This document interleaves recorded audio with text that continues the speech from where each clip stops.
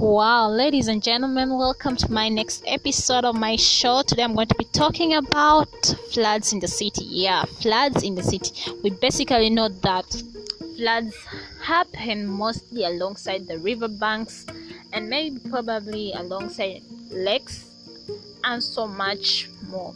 Now, my experience was in Dar es Salaam where I experienced flooding. It was really quite hectic and it was really, oh my god, I don't know what I should say.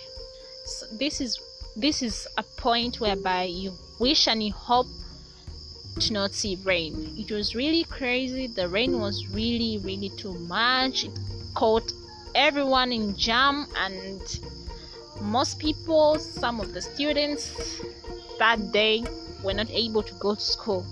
Not because they didn't want, but the means of transportation was really hard, such that the traffic had to call closure of some roads within the city.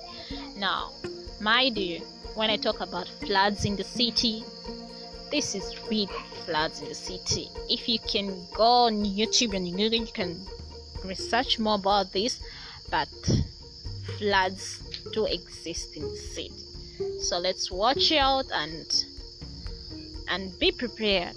Floods happen anywhere, not only alongside major water bodies, but even in the city. Take cautious.